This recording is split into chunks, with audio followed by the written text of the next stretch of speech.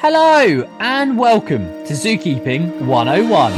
This is the Zookeeper podcast where we take you behind the scenes talking to professionals in the industry about their stories, words of wisdom and journey so far to get to where they are today, really showing you what it takes to be a zookeeper. All views throughout the podcast shared are of those speaking alone and in no way reflect the collections they work for.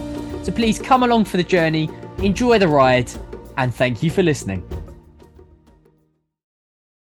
Hello and welcome to Zookeeping 101. You're joined by me, James Dennis. I'm your presenter. I'm happy to introduce to you James Cretney. Now, welcome, James, to the show. Welcome to yourself. Thank you very much indeed. No, thank you for coming on. Now, if you want to introduce to the lovely listeners who exactly you are, what position you hold and where you work. Okay, so my name is James Cretney. I'm the Chief Executive of Marwell Wildlife. We also run Marwell Zoo in Hampshire, which we're best known for, but also have a number of conservation projects all over the world, most notably, I suppose, East Africa, really, particularly Tunisia, Zimbabwe, used to Kenya, but other parts of the country as well. So a little bit in Asia with big cats and stuff in the UK as well. So that's what I do at the moment. Awesome, mate. That's a very, very large role. A lot of responsibility there. The thing is that you surround yourself with good people, and that's how an organisation works. And I'm very blessed at Marwell that we've got a lot of very good people. Totally. Now, obviously, to get to that position, you don't just roll into it. You definitely have to put the hard graft in. And I'm sure everyone listening is going to want to know some of your larger milestones, I guess, to get to where you are. And if you have any stories or anything which have, as I say, managed to get to the high ranking position you're in. It's very high ranking. I mean, everything's contextual, isn't it? It doesn't always feel high ranking. How do you get somewhere? I think you do work hard, as the point you've made, and you use opportunity. And because we all have opportunities, but the thing when opportunities comes around, you've got to strike and use it. And also you can't underplay luck as well. And again, it's being ready to take those chances when luck comes about. So when I came to Marwell, they had been through a number of chief executives quite quickly. We had a very, very charismatic and well-known founder figure. And I think it's fair to say that that was making it life difficult for a new chief executive to get started and go in the direction they wanted to, with such a well-known father figure, as it were, almost sitting on their shoulders. So I think what happened at the time is that the board were very keen to recruit from outside of the zoo world, and that is where I came from. Originally, I left school, didn't go to university, did a very short spell in the city, but my heart was in the army, so I managed to get into the army, did about 7 years in the army, ended up commanding tanks in Germany, which is a long way away from running a zoo, but then left the army, spent about 7 years working in equine welfare in the West Country. During that time, having not been to university, I took myself off and did an open university MBA. And then by the time I finished that, I got married, and then I was looking for a new job. And then luck came along and I was able to find myself very quickly on the short list for this role. Wow, that's a very, very diverse background there. It's I guess it shows everyone listening that you don't simply just need to go down the traditional university volunteering and then obviously get the jobs and work your way up. I don't think you can work your way up, actually, in a lot of places. Because I just think that, people talk of dead men's shoes, particularly in the zoo world. There is a pyramid, there's not enough movement within those roles. And the easiest way, if you are a keeper and you want to get to the top, what are you going to do to get yourself there? And what I often see with keepers is they spend too much time focusing on what they like doing rather than what they need to do. So if you've got a degree in biology, do you then need to go and get a master's degree? Or if you want to get to the top, would it be better to go off and do a management course or something like that? So you've got to think strategically how you can get to the top and leapfrog. And it might mean getting out of an organization, maybe coming back to it later on. But we get comfy very quickly, and also time moves very quickly as well. Definitely. If you were to look back at maybe your younger self, but also talking to our listeners, have you got any advice you may give looking back in your career so far? You say career. I suppose career and life get mixed up very easily, don't they? And so regrets. Well, we should suddenly break into Frank Sinatra. I think you often regret things that you don't do rather than what you do sometimes, unless what you do gets you into serious trouble. So, there have been times in my life where I haven't taken going back to what I said earlier on, opportunity or luck come your way and you don't move on them or capitalize on them.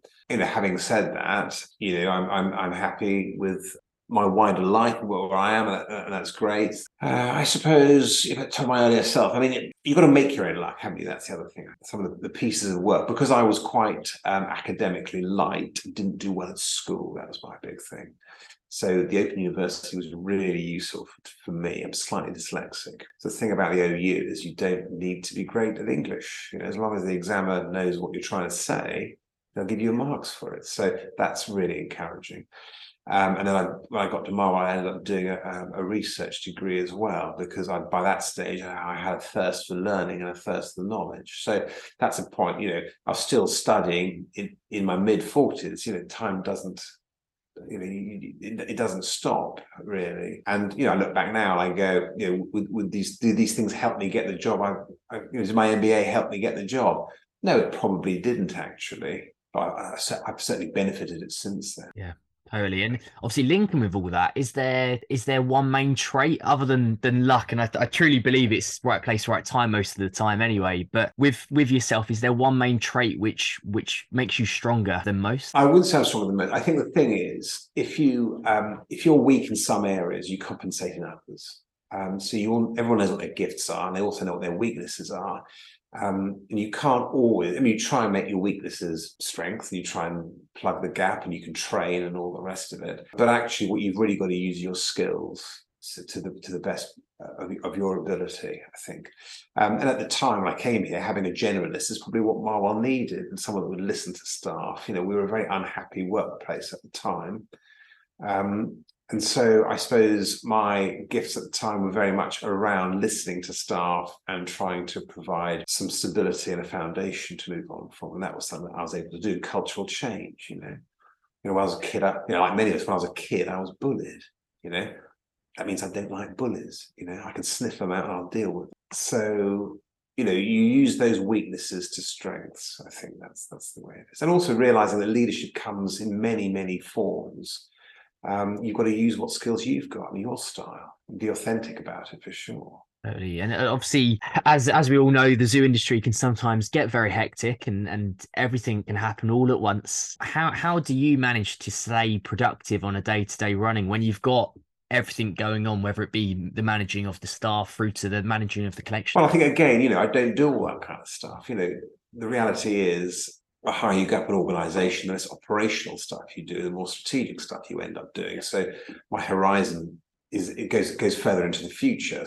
But again, as a leader, you need to be able to move between what's happening in the next half hour and what's going to happen in 10 years' time. So you are moving between those two timelines, I suppose. But again, it's realizing where your skills fit, where other people's do, and surrounding yourself. If you are a generalist, as I've said I am, you are a jack of all trades. MBA is good for that. But you're also a master of none. And as I've said, I didn't start off in the zoo world. I haven't started like you have. I haven't started at the sharp end, with my animals, and I haven't got that skill set. So, you don't pretend you have got it either. You make sure you are surrounded by good people. I'm very fortunate that we've got some terrific people here, as I've said. And so using people and delegating is, I think what you need to do, because otherwise you become a logjam. If everything. So I don't like the word director. I think it's quite a strong metaphor. The director directs everything, but they can't, can they? They've got to delegate. They've got to let the experts do it. And some things, what you've got to do as a boss is you've got to get out of the way of people because they want to do something, and you can get in their way very easily. And also, you can create work for people very easily as a boss. So I'm very mindful of that.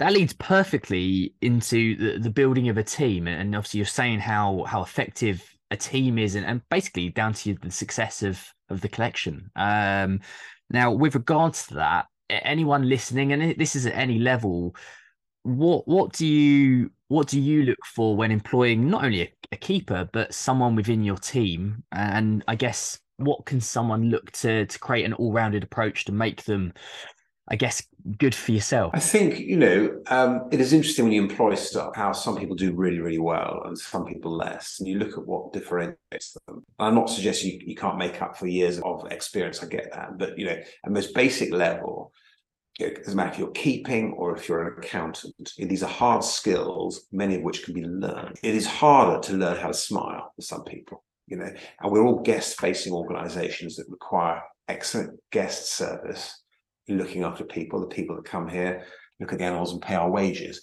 So what I'm going here is, actually to be able to come around in person within a team, you need those wider team skills of compatibility. What value do you bring to the team beyond your own technical expertise?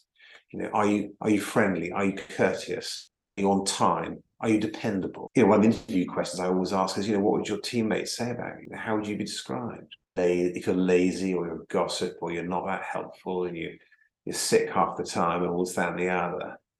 These are things that fall apart. We've got somebody here who we've employed, and it's amazing how quickly some people make a name for themselves for the right reasons. They absolutely can do. Started with us, he's been promoted several times internally because there's nothing he can't do. He won't turn his hand. He started with us way under his own capability. We knew that. But that's all the only role we had at the time. He wanted to come here. People just love these individuals. Yeah, no, totally. And this leads to one of the biggest levels, definitely at I guess my level down in the keeping realm, is this debate on what is more desirable within the industry. Is it 3 years of experience or gaining that degree in education? And that is asked too many times a day, down at student level all the way through to those training levels. From your perspective, and we've touched on it briefly, but how would you answer that question? Okay, so I think that the trouble is these are generalizations, aren't they? You could have someone that can't even spell their own name, but is capable, is a valued team player. They're still intelligent individuals that get stuff and get on with it. And I'd rather have that than a PhD. It's what we can't do, I think, is having that argument where it's one or the other. What you want is the whole lot. And you can have 3 years. Someone said to me, you can have 3 years experience. Is it 3 years experience or is it 1 year's experience times 3? Because there's a big difference there. It makes sense that we are, as a sector, becoming and should be more and better qualified. Keeping animals is about understanding their biology and their behavior. Having a background academically in that area makes an awful lot of sense. But sure, there's tons of other stuff that's valuable, as long as it's valuable experience and not bad experience. Totally. And I guess that leads perfectly onto if someone was trying to CV build, if someone was trying to make themselves shine a little brighter in an interview, gaining maybe some additional skills. Now that can vary between anything from, I guess, first aid training through to tractor training, through to in the field, research skills. Is there anything that you would look for which would make them shine a little brighter? I think it goes back to that point you made earlier on about team players. I mean, firearms cover or first aid cover or whatever it might be. And how do you get people to volunteer for this stuff? Well, I'd like to think if I was a young keeper,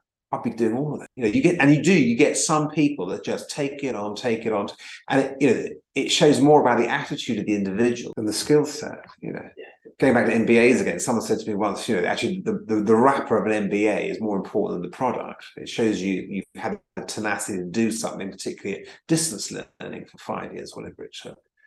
Actually, if you're the kind of individual that volunteers to be a first aider, volunteers for the tractor training, volunteers for the firearms training, volunteers for that extra shift, is always smiling, is always can do, you're not going to stay at that level for long. Because you're going to have an interview and everyone's going to go, well, that person's going to be a shoe. Let's get them in there quick, Totally. And at Marwell, I guess this is being a little bit inclusive to yourselves. What would you say your team, your keepers, but also your team in general, is there a defining trait which makes them almost unique within the industry? Is there one trait which defines them as a whole? To be honest, I don't get involved in the keeper interviewing. I know I did eavesdrop an interview once and I'm absolutely gobsmacked at how detailed and forensic it was. So I think the standard, I would say this wouldn't I think the standard is quite high, and the expectation that is put on keepers to think independently and beyond the immediate answer, for me, it was Absolutely amazing. Because it is a serious business keeping. It's changed out of all recognition. Yeah, no, totally. Now we are heading towards those big questions in this podcast, and it is very much up for debate and up for a conversation, which I feel like you might be up for, James. So we'll see how we get on. The first question is something to do with, I guess, the demographic age of our keeping teams across the UK, across Europe, and also across, it's matched in America. America have done a demographic survey, and they seem to see that they're keeping teams checking out around the age of the early 30s. So we seem to be losing a lot of that age in that mid-range. Now, there's many reasons logically why that could be, and it is up for debate, all of those. But I guess, is there any way that you feel we can counteract that, and maybe, in other words, I guess, for listeners listening, talking to them about how to cope with the pressures of what comes with that age and how to counteract it? Well, if you're referring, there's not much I can do about aging. It happens to all of us. But if you're referring to that demographic drop-off, I think, and it's something we looked at Marvel some time ago, is, in all honesty, and it might be a bit controversial here, but what is the expectation of going in at a certain age into an industry? As an employer, are we expecting to keep all our keepers indefinitely? Whereas in actual fact, the view we had was actually probably not. And the kind of folk we were interviewing, they loved their animals, but they were intellectually curious. They obviously wanted to be a keeper. Something they wanted to do is very important to them for several years, and then they wanted to go on to do something else. We'll come on to salaries, I'm sure, later on, but how realistic is it to be a keeper in your late 30s, 40s? That's a difficult one. Or is it a springboard into, because at the end of the day, as biodiversity conservation organizations, there are many avenues which people can go into from a background in keeping, but it does mean going back to looking strategically at your career and where you're going to take it. I think that's a great shout. Obviously, it is exactly that. It is in those early 30s, people will be thinking about creating families, and obviously the wage does play a part naturally in that. And obviously, it is a debatable thing in the industry. But you're exactly right. There are many avenues within the industry. It isn't simply just the zookeeping. It is much more broader than that classic stereotypical look from the past of how you poo pick your enclosures, effectively. So no, totally agree. It's something which we may be losing them, but it doesn't mean we are losing them from our industry. Correct. And I think, again, losing them, as long as you're not losing the knowledge and the skill set sectorally, is that a problem? Debate. I myself have not, I've had three, major careers in my life. One was in the military, one was in equine welfare, and one's in conservation. So, it's all part of the journey, isn't it? Yeah, no, exactly that. Part of the journey is the best way to sum that one up, for sure. Now we move on to our second question. This is something which is very much incoming in the industry. Obviously, there's new legislation coming in alongside zoos, which are changing the way we work and we present ourselves. A very large one of those is in conservation, and it is something all zoos do. We maybe don't shout about it as loudly at times as we maybe should, but I think this will encourage that. And the question I'm going with this is that with conservation, it's no longer adequate enough to just simply be giving funds to a charity. You have to actually be involved directly in one form or another. So I guess the question is, with unlimited funds, what would you do to counteract this change? But also, what are you doing already to already, it's very blasé, but to tick the box, but also to go further and achieve this goal? Okay, so that's a really big question. And I think it's a debate that's ongoing, because I think if you're talking about legal legislation, there is a limited understanding to some degree as to what conservation is. What is conservation? Where does it start? Where does it end? Marvel's just released its new conservation strategy. We're looking at what we call conservation health, which is looking at the unique capabilities of zoos and how they can be used for in situ, ex situ, but capitalizing really on the One Health model. So saying, actually the world, is about animal, people, and ecosystem health. Because at the end of the day, that is what we are. Conservation of the species, conservation of the planet, its natural resources, it all flows from that, and a wider understanding of the impacts of conservation intervention across those three areas. So I think, historically there's been a view that actually conservation is all about taking critters to, far off places, opening the crate, letting them run off. Conservation is more demanding, it's more nuanced than that.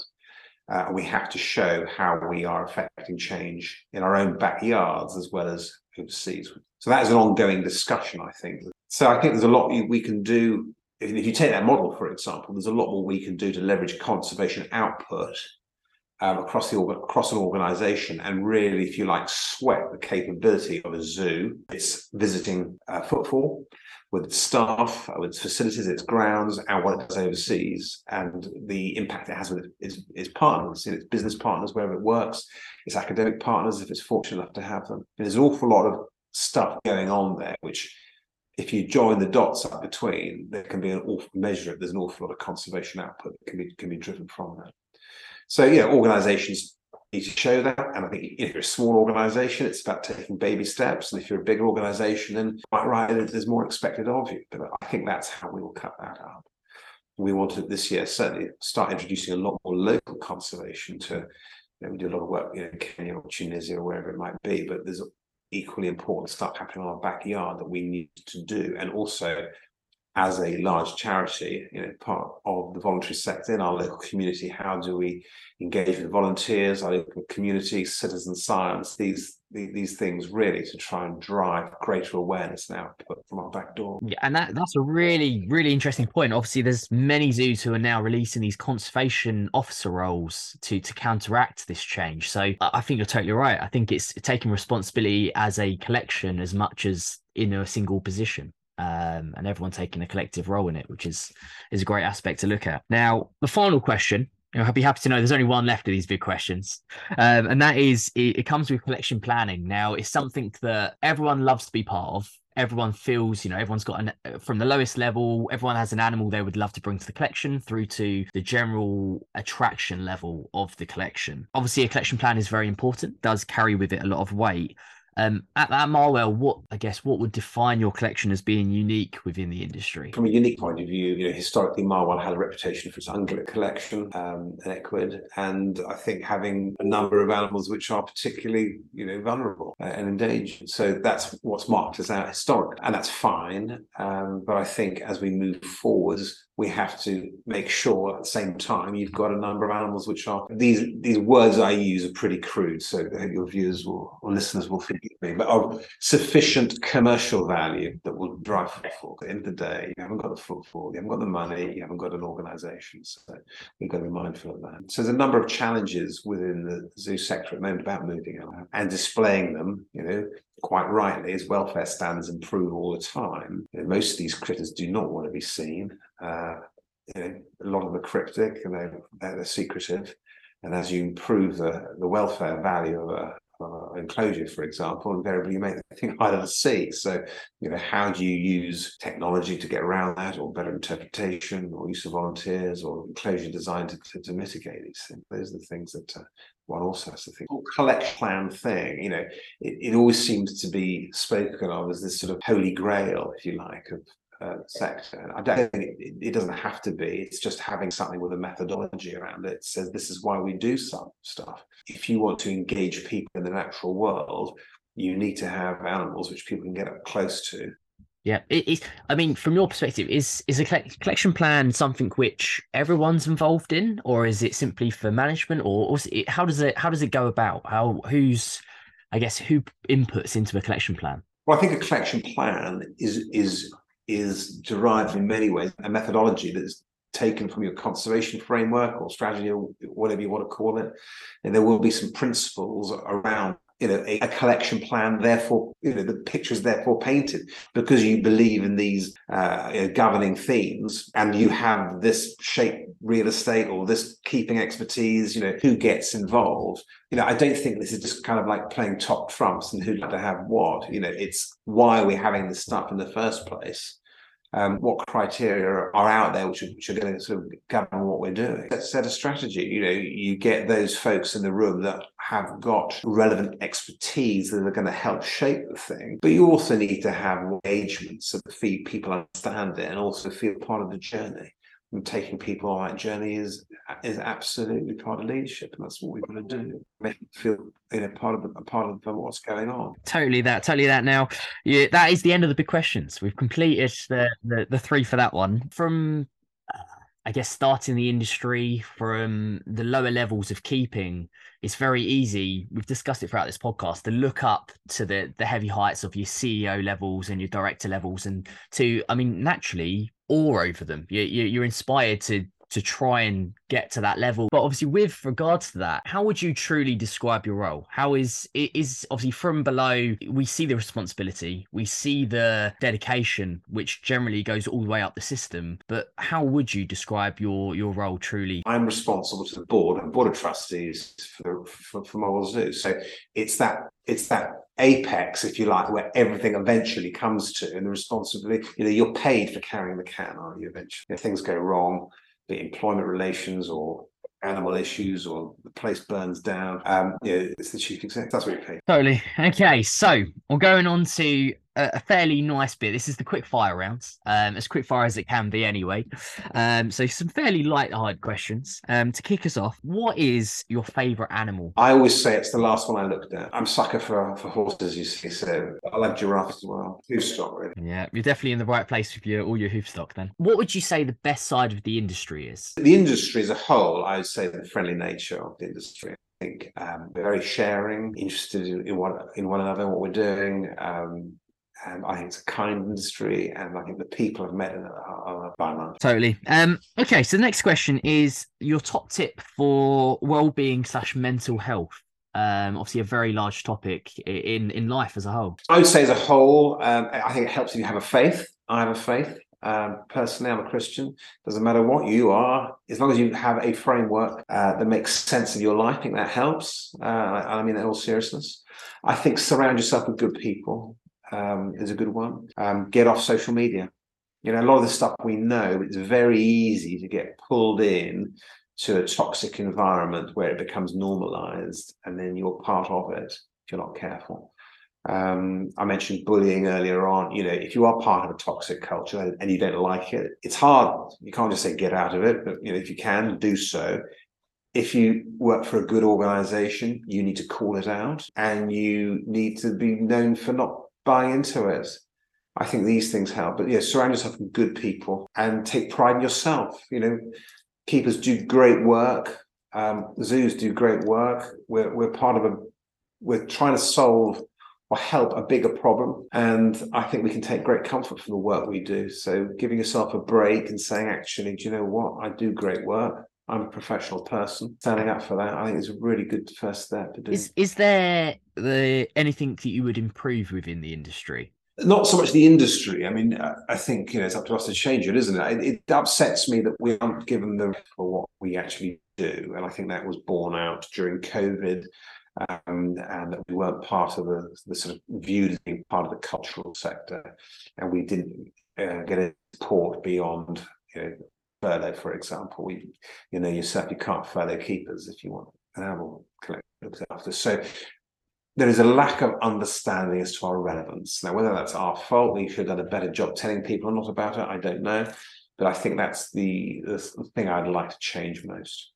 I think literally, as we're speaking, almost the IUCN statements on the roles of zoos in conservation, absolutely pivotal, I think. And I think things are going to change quite quickly, because I think that message will actually flow quite quickly into the wider media, and the conservation in zoos will become better entwined in just the common lexicon. But I think up till now, it's been really quite hard to make the points to what zoos do beyond almost regional tourism. No, great answer, very much so. Okay, so a nice one. A zoo you would want to visit globally, and why? I haven't seen many of the zoos in the States, so I'd like to go over there, actually. Yeah, they've definitely got a fair few over there. Okay, so in 20 to 30 years, will zoos still be the same to what we see today? 20 to 30 years, I would say largely yes. Actually, I would say that. I mean, how much have they changed in the last 20 years? If you go back to that model, The Evolution of Zoos by George Rabb, the one everyone's familiar with, the 3 or 4 stages. Actually, we're probably due a new iteration of that. But at the end of the day, the public's appetite for coming to zoos is strong. It always has been. Something about getting up close to nature and seeing that diversity is important. People are going to want to work in zoos. Legislation may well change a few things, but also by the same token, we've discussed the IUCN's latest viewpoint. The role of zoos and ex situ breeding. More may be placed upon us to do these things. Zoo practice in the field as well. Those veterinary skills, there's handling skills, there's keeping skills are needed. Yeah, definitely. Now, who would you say your idol within the industry is, if any? I've been very blessed with knowing a lot of those characters that have been really helpful in my career. I tend not to have idols. I don't think they're healthy, actually, in any walk of life, really. There's a lot of people I thoroughly respect, but every situation is different, isn't it? But the likes, when I came in, so the likes of people like Simon Tong, Mark Pilgrim, David Field, these characters have been all pearls of wisdom in my ear, and I've benefited an awful lot from listening to them. Totally agree. Now, a fairly easy one, but it might be actually one of the most difficult, is can you now sum up the industry in 3 words? I should have thought about this one, shouldn't I? I think there's great enthusiasm. You talk with keepers about their animal. Love that they have and enthusiasm they have, and also the knowledge they have is just breathtaking, actually. So we're very blessed with people. I mean, I said earlier on, so the best part of my day, and every Friday I tend to have a cup of coffee with the team and to go and see somebody around. And it's just realizing that you are in the company of such expertise is truly amazing. Truly amazing. Obviously, from all of us, the listeners and myself, I can't thank you enough for coming on, James. It's been great. As I say, we are sadly at the end of the episode. Hopefully, you've enjoyed yourself. Nice. But no, thank you very much. Thank you for coming on. It's been a real honor to have you on and have you discussing your side of the story. My pleasure. Anytime. Thank you very much. Goodbye. Best wishes. And that concludes this week's episode. What an amazing guest and an amazing time we had. Now, if you have enjoyed it, please do subscribe on Instagram, Facebook, or our podcast channels to Zookeeping 101. I can't express how thankful I am personally from a fellow zookeeper to have you along for this quite amazing journey, learning about everything zookeeper. Otherwise, please subscribe. Thank you for listening and see you very, very soon. Bye.